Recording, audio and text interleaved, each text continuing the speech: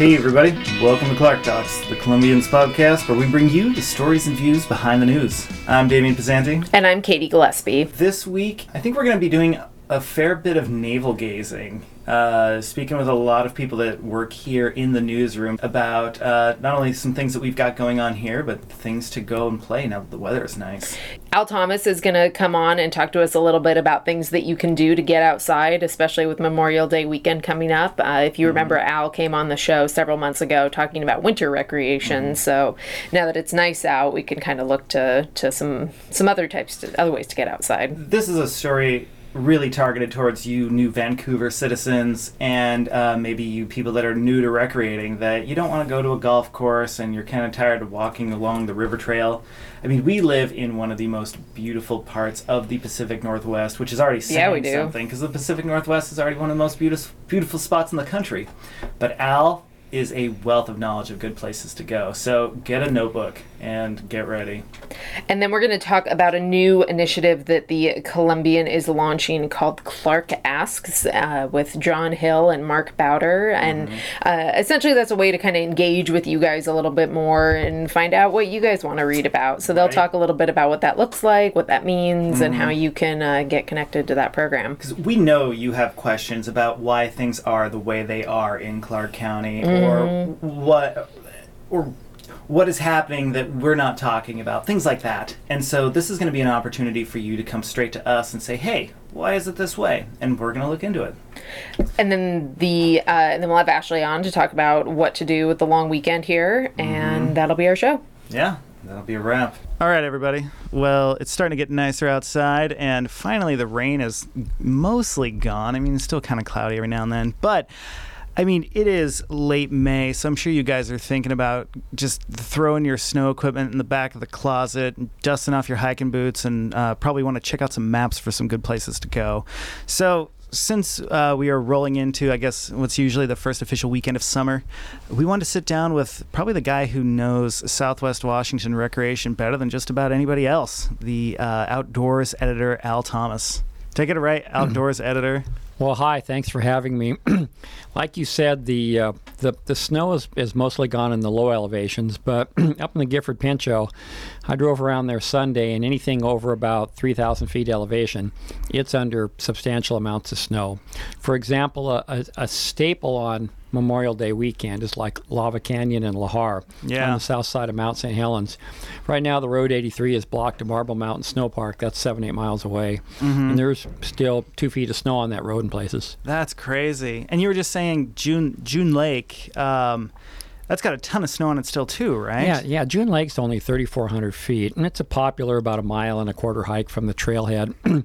But it's the Natural Resources Conservation Service meter there shows there's like 90 inches. That's crazy. I can't believe that we still have that much snow around here this late in the season. I feel like I'm like back in the Rockies or something. Yeah, in my 40 years here, I've seen a couple of winters that were worse. But on the continuum of a lot of snow or less snow, there's still a lot left to go to melt in the woods. I guess it's kind of good because then, nothing worse than a low snowpack and the place being dry as a tinderbox around here. Everybody starts to get a little panicky. Well, snow's good for everything around here. The whole system runs on water. Yeah. And, fish benefit from flows.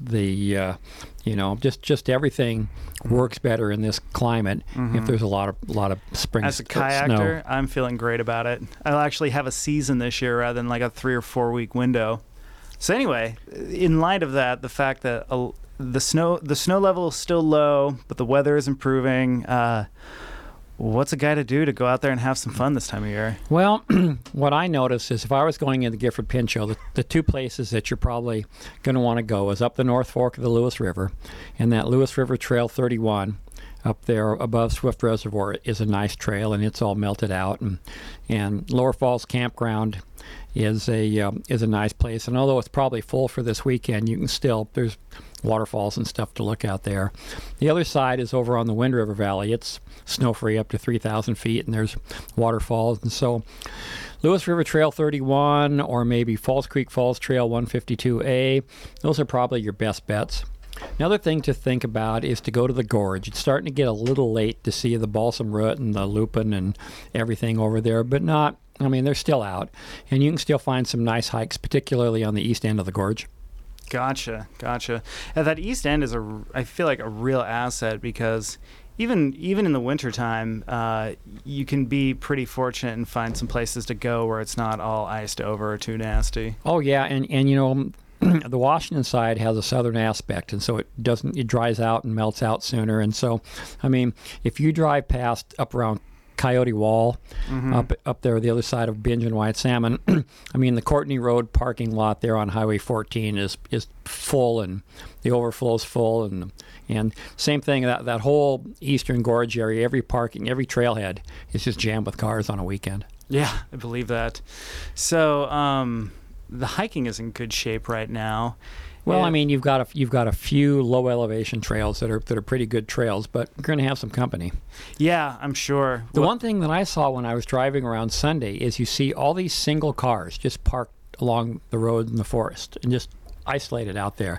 And then I finally figured out, I'll bet those are mushroom hunters. They have to be. Because they tended to be dampish type spots. And I thought, why would there be a car here? You know, and they probably have found mushrooms there before, and so they're going back and looking at their favorite spots, but just random cars just in odd places. You know, it's funny you say that because I was up this Sunday up at, what's that campground just above Lower Creek Falls? Horse Camp?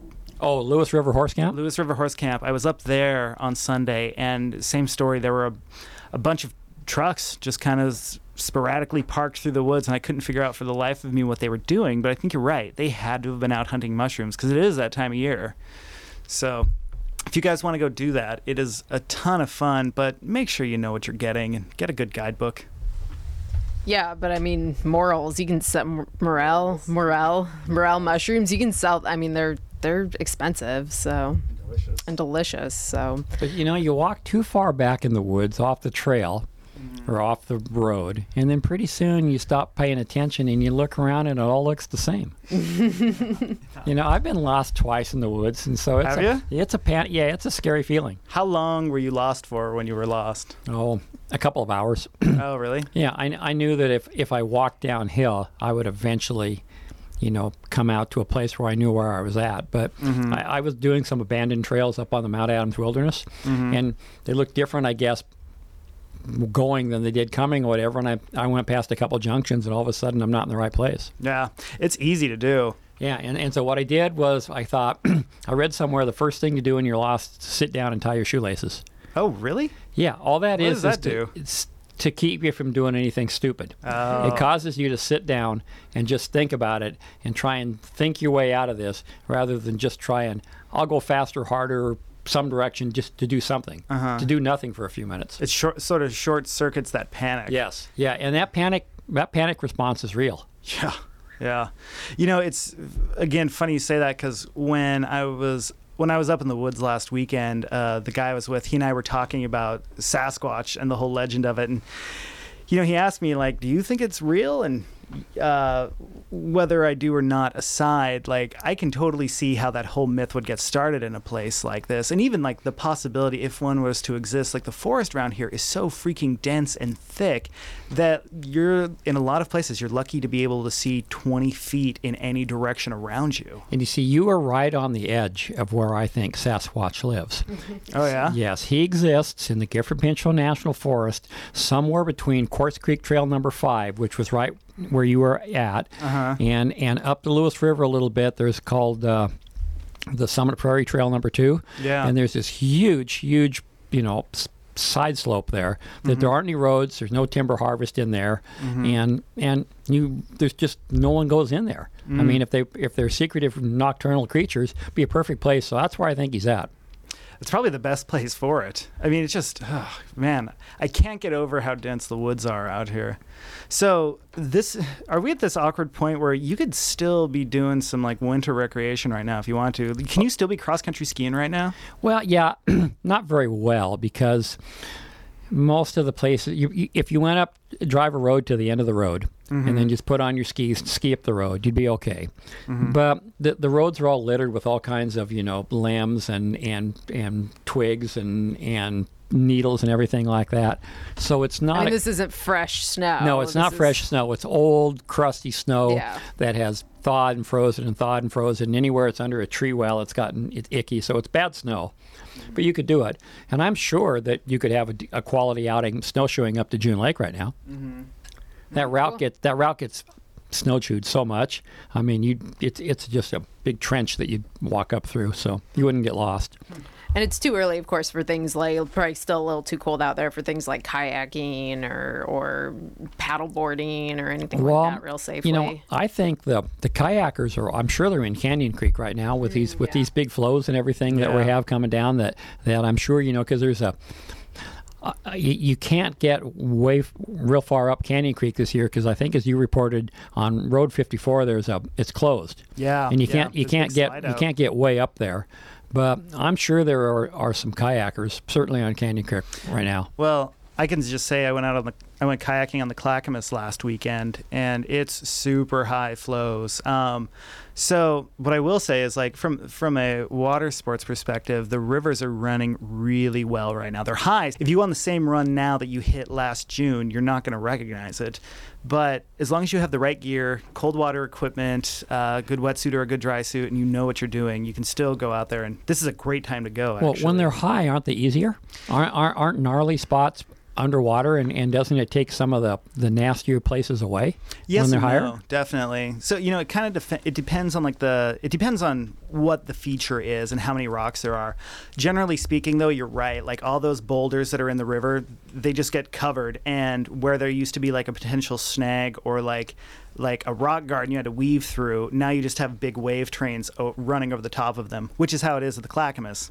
In other spots where there's big boulders, where the river used to go around them, now it just goes over them and creates like a monster wave or a monster hole, which can be fun or can be scary as hell. Though, for folks that aren't as active as we are, I mean, just to drive in the woods sometimes this time of year is something to do. Absolutely. I mean, we forget that, a lot of folks aren't going to want to get out there and beat the trails or whatever. And and I think you probably noticed there's dogwoods blooming everywhere. Yeah, in the Gifford Pinchot now. Yeah, this is their peak. Mm-hmm. Yeah, I mean, just the road up towards Mount St. Helens, I mean, it was like something out of one of those car commercials, because the leaves, the trees on either side of the highway are practically touching at the center of the road, and so it's like you're almost driving through this green, like, verdant tunnel or something. It's amazing. And in many places, like, all they've done is they've cut a car width lane through a lot of those forest roads that haven't had real maintenance done on them yet. Mm-hmm. And so there's just this tunnel that you can snake through to get up these roads. That's something we should also probably talk about, speaking of the roads, is that the Gifford Pinchot's roads they are in rough shape right now.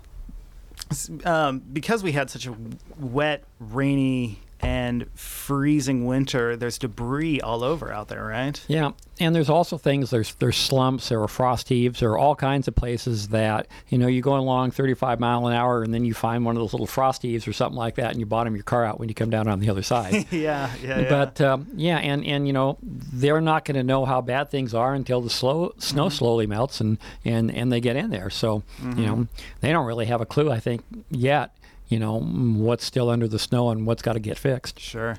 Al, what's your favorite thing to do this time of year? Well, I like to hike in the high country more than the low elevation stuff. So what I'm doing right now is I'm walleye fishing up in the Columbia Gorge. Oh, really? Walleye are a Midwest fish that illegally got introduced here 50 years ago, and there are pockets of them in different places. And so I'm going up by John Day Dam, up by Maryhill State Park, and catching those pretty soon when we get in a typical weather pattern where it's cloudy here in the morning and sunny in the afternoon. The west wind blows nonstop through the gorge. Yeah. And you can't fish then. So now that we're having these weather periods like we're having, you can get some flat days up there. Mm-hmm. So I'm taking advantage of that. Gotcha. Now, for walleye fishing, my parents do it a lot back home, and you pretty much have to have a boat to get to them. Is it the same case? Yeah, there are a few places, particularly up in the John Day Pool further east in eastern Oregon and Washington, where there are some bank fisheries, but I don't know that much about them. But you're right. You got to have a boat. Gotcha.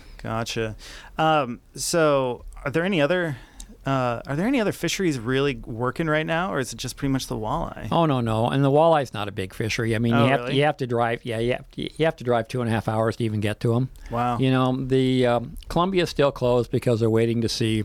The salmon returns have been really weird this year. There are indications there are lots of fish in the lower river, but they're not passing Bonneville Dam. Oh, really? Yeah. Well, but the problem is the Bonneville Dam has been flowing at 450,000 cubic feet per second. And normal for this time of year might be 300,000. So the flows are huge. And they think, well, those fish have normally passed Bonneville by now, and they haven't, so they're not coming. But in the last few days, we've seen huge counts. So the whole hydrology of the river has goofed everything up. And I don't think the state and tribal and federal biologists really know. They have kind of a wait and see. So the Columbia is closed. You can still salmon fish in the lower Willamette. And there are popular salmon fisheries at the mouth of Wind River and in Drano Lake, which is a large backwater at the mouth of the White Salmon River. And those are both fueled by hatcheries right there. So, there's that stuff to do. Plus, most low elevation lakes are open for trout fishing, and Canyon Creek opens on Saturday. Swift Reservoir opens on June 3rd.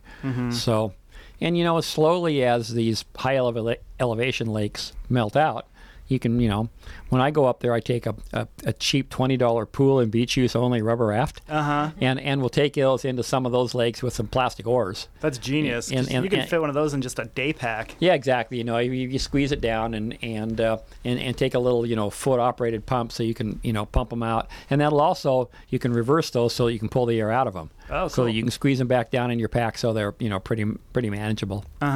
So hey, can you tell us a little bit about that the pike minnow fishery in the gorge?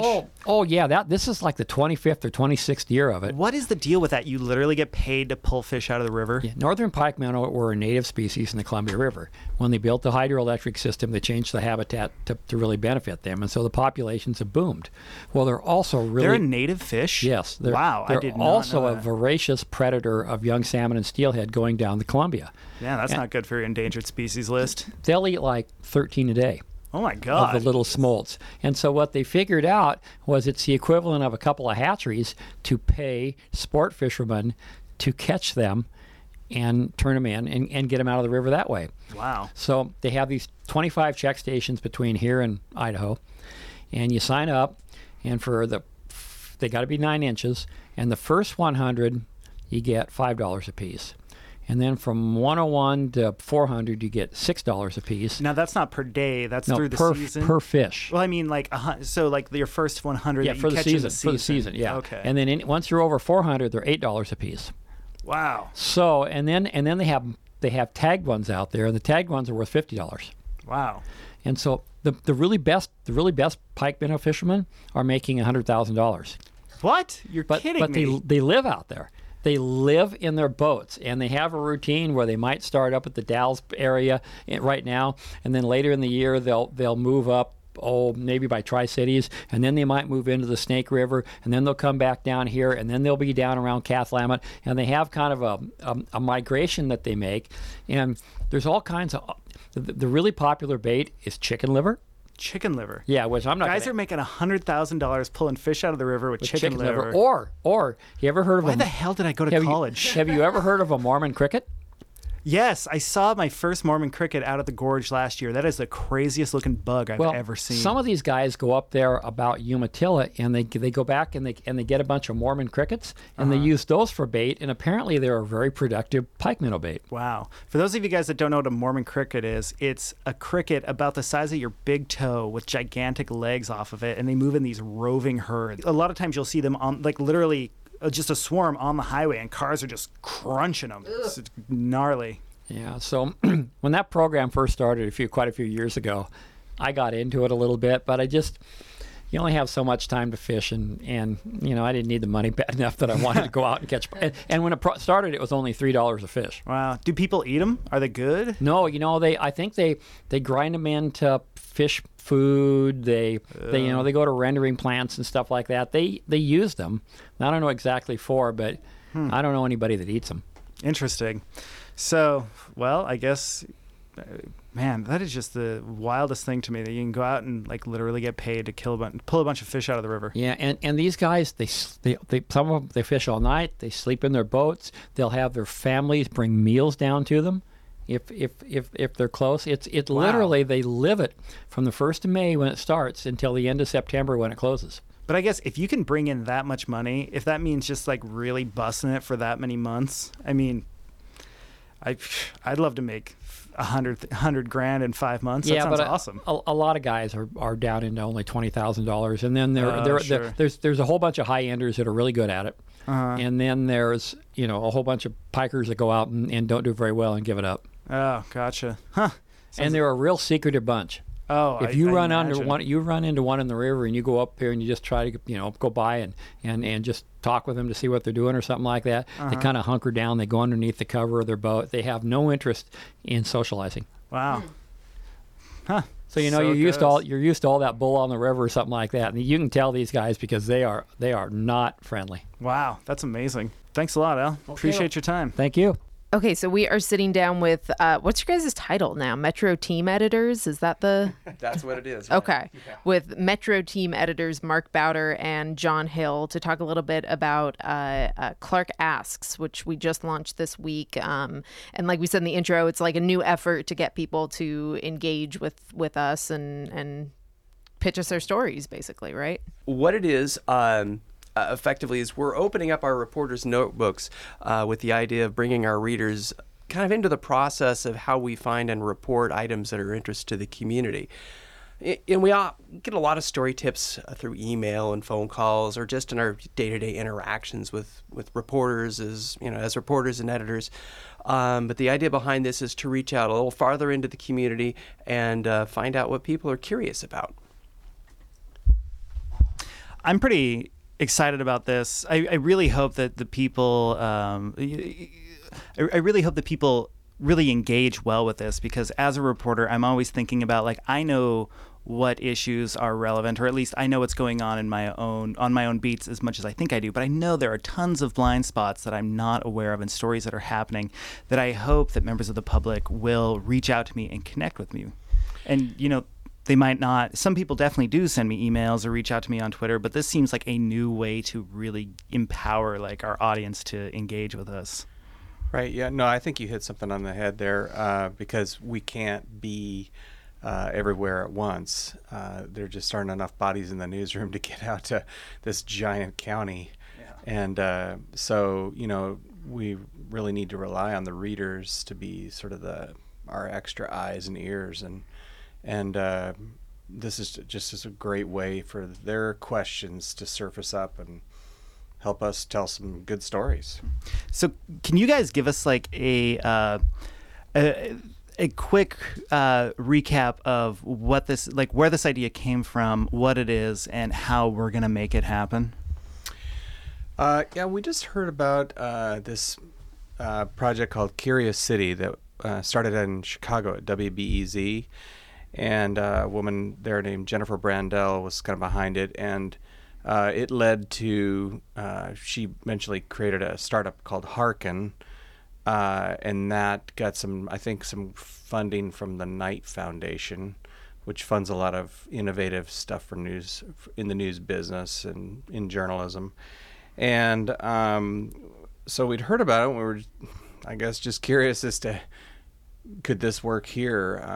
A lot of it's worked for a lot of public radio stations. KUOW uses it up in Seattle, and there's, I think, about 70 other stations that use it around the country. So wow, I had no idea it was so popular. There aren't a lot of newspapers, though, so we're Are we trailblazing? Is that what's happening? a little bit. I don't know of any papers on the West Coast that are using it. So. As much as newspapers can trailblaze.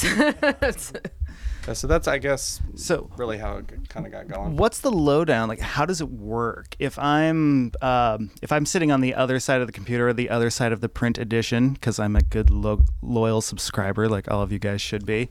If I'm sitting on that side of it and I have something that I feel like the paper should do something about, how do I connect? Well, that's a great question. The idea that what we're trying to get from people is sort of really plumbing their curiosity. What's the sort of thing that a person or an issue that they're just curious about, something that intrigues them, something they've always wondered about. So it might be as simple as, why does it take so long to fill potholes after a winter? Or it could be, what's this weird thing out in the country that I see every time I drive past? And what is this thing? It could be anything. It can be silly. It can be serious. It can be political. It can be about the arts. So how it works, though, is that you go to our webpage. We have two ways you can access it. One is Columbian.com/Clark Asks, which takes us to the homepage for the Clark Asks feature. Or you can actually just go to Columbian.com's homepage and look down on the page, and you'll see the Clark Talks module there on the page, which gives you the Clark Asks, Clark Talks, right? This is Clark Talks. Do we have a symbol or like a logo picked out for it? We got that cool old style chrome microphone. Yeah, I think they're working on that. That's to come. Design to be determined. Yes, okay, exactly. Gotcha. So once you go to the either to the website or you find that module on the page in the Clark Asks section. Boy, this doesn't go well over the air. Yeah, I was just talking. It's better. It's easier to read Clark Asks than it is to say Clark Asks. Absolutely. For sure. So this is good for print. Anyway, so when you see the module, you'll have the opportunity to put your question in, and it uses Twitter conventions, so it's 140 characters or less. And we ask you to include your name and your email address, and this is important because we'll be wanting to get back in touch with you if you've submitted a question. Once that's done, that's the main part of your obligation. Once that happens, we see the questions as they come in, and then as time goes on, we identify the questions that have a potential to be answered, and then it comes back to the readers. They get a chance to decide what we cover. We'll be putting the questions up for a vote, which is something that a lot of the other stations have done, and with the idea that the top vote getter will be getting top priority for an investigation. So the idea is to really involve the readers in the process, kind of open up the newsroom a little bit, and give folks a chance to kind of see how the sausage is made, but hopefully a delicious and informative sausage. So the idea is your answers have to come in the form of a question, right? We're prompting people with, what's something that you've always been curious about, or whatever the prompt ends up being in any given period of time, and then readers respond to us with questions. We're not looking for responses like, you need to look into why this politician said this thing. It's why did this politician say this thing, or why do we not have this type of restaurant here, or things like that. Okay. Yeah. In fact, here's an example you'd like to know. We since we launched the feature on Tuesday, we've gotten a handful of questions already. Oh, sweet! Even without any promotion. Cool. And so here's a couple of the examples. This one says, the landing at Evergreen Retail Development in East Vancouver. That's where that old airport, grass strip airport used to be, out past 136th Avenue and Mill Plain. The question goes on, when can we expect the Bridgeport Village-style complex that was proposed out there to break ground? Cool. That's a good question. That's a great question. Here is another question. My great-uncle died in a fire in July 1944 at Hudson House in Clark County. I wonder if you have any information regarding this fire. Cool. Actually, as it turns out, it was a huge deal at the time, so it's something that we could possibly look into. And then there was another one where a person says, what is this? And he included a link to a Google map that was a satellite view of this big structure that's out in a field out in the Dollars Corner area. Huh. And so that's a great possibility of trying to figure out what it is, and we have some thoughts about it already. But the beauty of this system is what we want to do is, in maybe not every case, but in some cases, we want to be able to involve the question asker in helping us figure out what it is. Mm-hmm. So whether that's hopping in the car with a person who asked about what this strange structure is, and driving out there with a reporter and a photographer and taking a look at it and kicking the tires and seeing what's going on, or going to a classroom and taking part in an interview with someone. There's just all sorts of opportunities for the reader to take part in the reporting process. Cool. I love this idea because I think there's, and we talk about this all the time in the newspaper industry. So there's such a wall between us and the readers so frequently that it seems like this is really taking some steps to sort of break down some of those walls that have existed over the course of decades. So. Yeah, I think we all know that there's, some mixed feelings about the media out there. There's obviously a lot of people out there that have a love-hate relationship with us. Mm-hmm. And they're skeptical. And as Mark was saying, they don't know how we do things necessarily. So this will be maybe a great opportunity to kind of pull down the curtain and involve them in the news gathering process. Mm-hmm. I mean, I think probably one of the biggest criticisms I hear from people who have an axe to grind with the media is very similar to what you hear about the axe that they grind with the government, is that there's no transparency, or that like we're hiding something or purposely avoiding something. And this to me seems like a direct effort to, be more transparent with what we do and show people what the process is to getting to this point. And I think in the last few weeks, as we've been talking about this as a newsroom, kind of kicking this around, if I remember right, you guys said that this has led to some pretty interesting and pretty successful projects in with other news outlets that have done this, right? Yeah, I was just looking at some of those earlier today. KUOW, I know a couple of years, they've been doing this a while. I think it was in 2014, 6 of their top 10 stories online were all from this. And wow. No way. Yeah. 6 of their top 10? Yeah. That's amazing. And I was impressed by that. I think just recently they did a story too that I saw the other day. It was about spooky underwater forests in Lake Washington. Oh, that was a great story. Yeah. And that was a reader's question. Are you serious? That was a reader's question? Somebody, or listener, I guess, for them, because it's KUOW. But yeah. And I know WDET in Detroit recently just did a story on a listener asked, are there salt mines under Detroit? And turns out there are.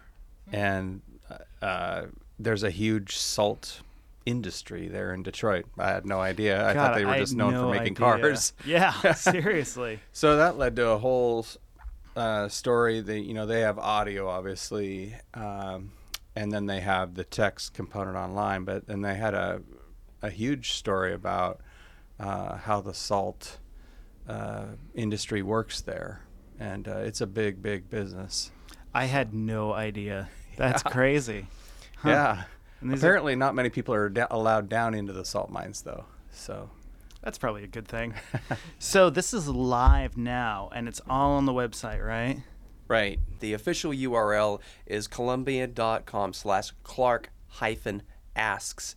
But we've created a redirect so we can, attempt to actually say it as Columbia.com/Clark-asks, and that will take you to the site as this just the same way. So yeah, after you guys hear this, you could go onto the website right now. You could do this while you're listening to us right now and punch in a question, and you might just be one of the people that we choose to solve that mystery for you. We're really excited about the possibilities for this because we cover institutions, we cover police, we cover fire, but there's a universe of things that goes on in Clark County that people have known and wondered about for years, decades, more, and these are things that we haven't seen or heard.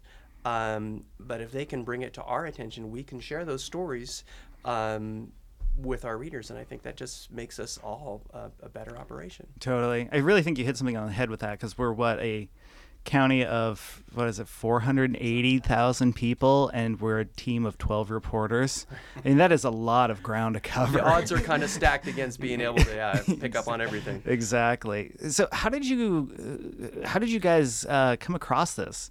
I listen to a lot of WBEZ stuff, and I read a lot of KUW stuff, and I had no idea this even existed until I think I heard you two kicking it around the newsroom. Well, I first heard about it through the Online News Association, which is a group that's been around, I don't know, almost 20 years maybe, and they have conferences every year, and at the conferences they talk about innovative things that are going on at other news organizations, and then they share that with other people, and it's just a great way to get ideas out there so we can all learn from each other. And that's the first time I heard about it. And yeah, I just thought it was a great idea. When we kicked around the idea of doing it, well, maybe we could just do this with Facebook. Do we really need this Harken thing? And but I think, we talked a lot, and we decided it would just be too clunky to do it there. And it didn't have a voting module, and there were just so many things that this has that makes it, I think it helps increase the engagement factor for people. And it looks like it's a little bit more powerful of a system than something that we could MacGyver together. Right. So. Yeah. Cool. Well, thanks, guys. Yeah, absolutely. Thank you. You're welcome. All right, and now for the final and most familiar chapter of the show, we're going to talk with Ashley Swanson, who's going to give us a lowdown on the good stuff happening in town this weekend. Hooray. Well, is there good stuff happening in town this weekend? Well, that's what's interesting. Did I overstate this? Well, no, because it is Memorial Day weekend, and people enjoy having 3 days of family and friends and what looks like to be nice weather. That's right. It's the long weekend. So... Yeah, unofficial start of the summer, right?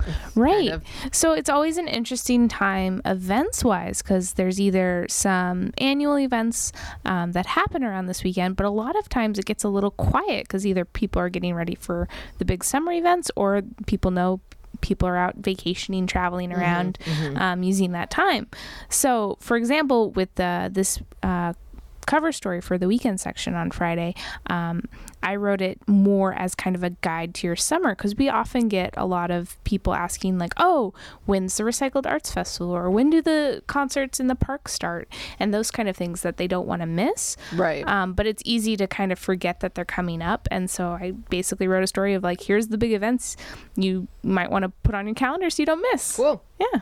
So what have we got this weekend then? For this weekend, there is Open Cockpit Day at the Pearson Airfield Education Center, which is kind of a fun event, especially with nice weather, because they bring out a bunch of vintage aircraft. They have a lot of different aviation-themed activities. And then if you're a kid 8 to 17, they will be giving away free airplane rides. So it's first come, first serve, and it depends on the weather, but basically you can really get a good taste of aviation. And a lot of the vintage aircrafts, you can actually get up into the cockpit and kind of get a pilot's eye view of things. And that's 9 a.m. to 3 p.m. Saturday, and it's free. Cool. What else? There is that little thing across the river called the Portland Rose Festival. Oh, yeah. Oh, yeah. That's kind of one of the marquee events around here. So Portland Rose Festival. So talk about that. Well, so Memorial Day weekend is kind of it is always the first weekend of the City Fair, which is the big carnival festival that happens on the waterfront. And so all the bigger events like the Starlight Parade and the Rose Festival Parade happen later in June. But this is a great way if you're kind of missing like elephant ears, or you really want to go on the Ferris wheel. I'm always missing elephant ears. Exactly. This is that weekend to do it. They also do an interesting thing on Saturday called the 1 point run. You know how marathons are like 26 point something miles? Yeah, 26.22. 26.2. Yeah. Or like, half marathons, 0.1. Yeah. So they're doing the 0.1 part in the actual carnival festival fair. Cool. So people will be like running around, and you can sign up for that early. But yeah, so that's running all weekend through Monday. They'll do fireworks on Friday night. And it's, I think, $8 to get in, plus a bunch of other things that happen. And then Memorial Day weekend is also kind of a big release weekend for wineries. Like wineries in Washington and Oregon kind of use it as a way to release all their Bring new out their summer stuff. yeah, their spring stuff, their summer stuff that's been kind of fermenting. All And their rosés Yes. and their whites and so all those if good barbecue wines. oh yeah, the perfect sips for the summer, basically. So if you have a favorite winery, definitely check them out this weekend. It sounds like so many in the area are doing events. If you don't know where to start with Clark County wineries, because we have a bunch now, there is the Southwest Washington Winery Association. They kind of put on a self-guided tour with a map of the different wineries in Battleground, Ridgefield, Vancouver, Yakult, Clark County. Most wineries will be open from like noon to 6 Saturday through Monday. Of course, there's tasting fees and you got to be an adult, but it's kind of a nice little jaunt. It's a good time to rally up your woo girls and go do some tasting. Sounds like You got your woo girls? I have an entourage of woo girls. Perfect. I actually don't have an entourage of woo girls. So you're currently auditioning for woo girls? I don't think my girlfriend would approve, to tell you the truth. All right. So after you get your drink on this weekend, then what else is going on? Have you heard of the 63-acre private park in Clark County? No. No, just assume I haven't. But it's fun to ask. Alderbrook Park is a private park that has lakes and ponds and pools and play equipment. Wait, where is this? It's near Bush Prairie. It's Okay. 63 acres. It's usually like reservation only, but they do public days. So Memorial Day weekend is their first public day of the year. You can go explore the big park. It's an admission price of about $5 to $10. And it's open from 11 a.m. to 5 p.m. this weekend. And it's a really interesting place because there's a bunch of different venues. There's picnic tables. There's a pond where you can do like little paddle boats across. It's basically kind of like a mini Wonderland to explore. I'm kind of intrigued by the concept of a private park that large. Who owns it? I don't remember. I know we wrote some stories a while back from Scott Hewitt because he was kind of exploring kind of the history of it and where it came from. Yeah, and it's really popular for a lot of people to do like big family reunions or they do weddings and that kind of it gives you a nice nature space that's well maintained. But yeah, over the summer they do a lot of things like movie nights and car cruise-ins that are open to the public, so they really kind of gear up for the summer. Okay, cool. Yeah. And that's kind of it. I mean, there's always more things. There's the bread and butter day, of course, at the Cedar Creek Grist Mill in Woodland, and there's a couple concerts happening around town, and you know, there's always more to do and see and find out and discover for yourself if you pick up Friday's weekend section. I was just going to say, where can people find out about the more to see and do and explore for yourself in the weekend edition? Definitely. Cool. Great. Well, thanks, Ashley. Yeah, enjoy your weekend. All right. That's our show. That's a wrap. Man, not to pat ourselves on the back too much, but could we have timed this show any better? We're sitting down with Al Thomas talking about all this great stuff to do on a podcast that's coming out on a Thursday, the day before the start of the long recreation weekend. Yeah. God, we are serving the public. It's amazing. Do you have big plans for the weekend? I'm going to probably head up north to my dad's house, play a round of golf with him, and eat some barbecue. Speaking of barbecue and wine. So, yeah. Other than that, I'm hoping to squeeze in maybe a paddle trip or a mountain biking trip. Oh, that'd be good.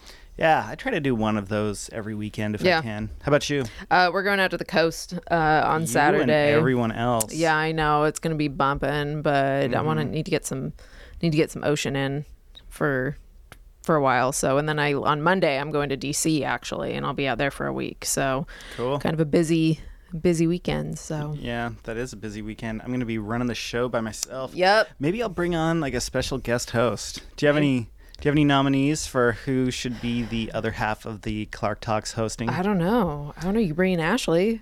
Yeah, that's true. She might not be bad. She's familiar with it. I kind of want to bring in like a dark horse from out of nowhere that the listeners wouldn't expect. Yeah. I don't think we have enough listeners that they have expectations, Damien. Is that true, you guys? It's true. Do you not have expectations? Well, maybe they will give me a suggestion. Somehow I highly doubt that, but maybe Yeah. they will. Yeah.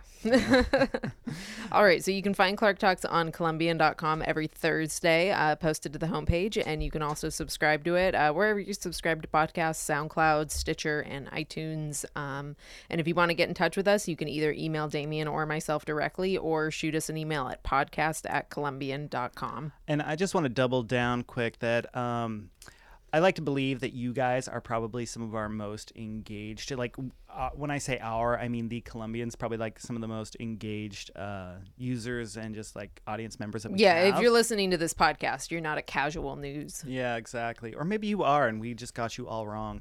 Either way, I really encourage you to send some questions to this Clark Asks thing. Yeah, definitely. Remember the URL for that is Columbian.com/ClarkAsks. Yep. Anyway, we will see you guys next week. I'll see you next week. Katie won't. She's going to be off on the East Coast. Yeah, by the time this comes out, I will be having a private tour of the National Museum of African American History. So that's happening next. It's happening Thursday. Friday. It's happening on Friday. Just kidding. Yeah. So if you're gonna gloat smugly, be accurate about it. Whatever. The point is, I'm going to be in DC learning cool things about journalism and hopefully coming back a better reporter. So anyway, stay tuned and see you later.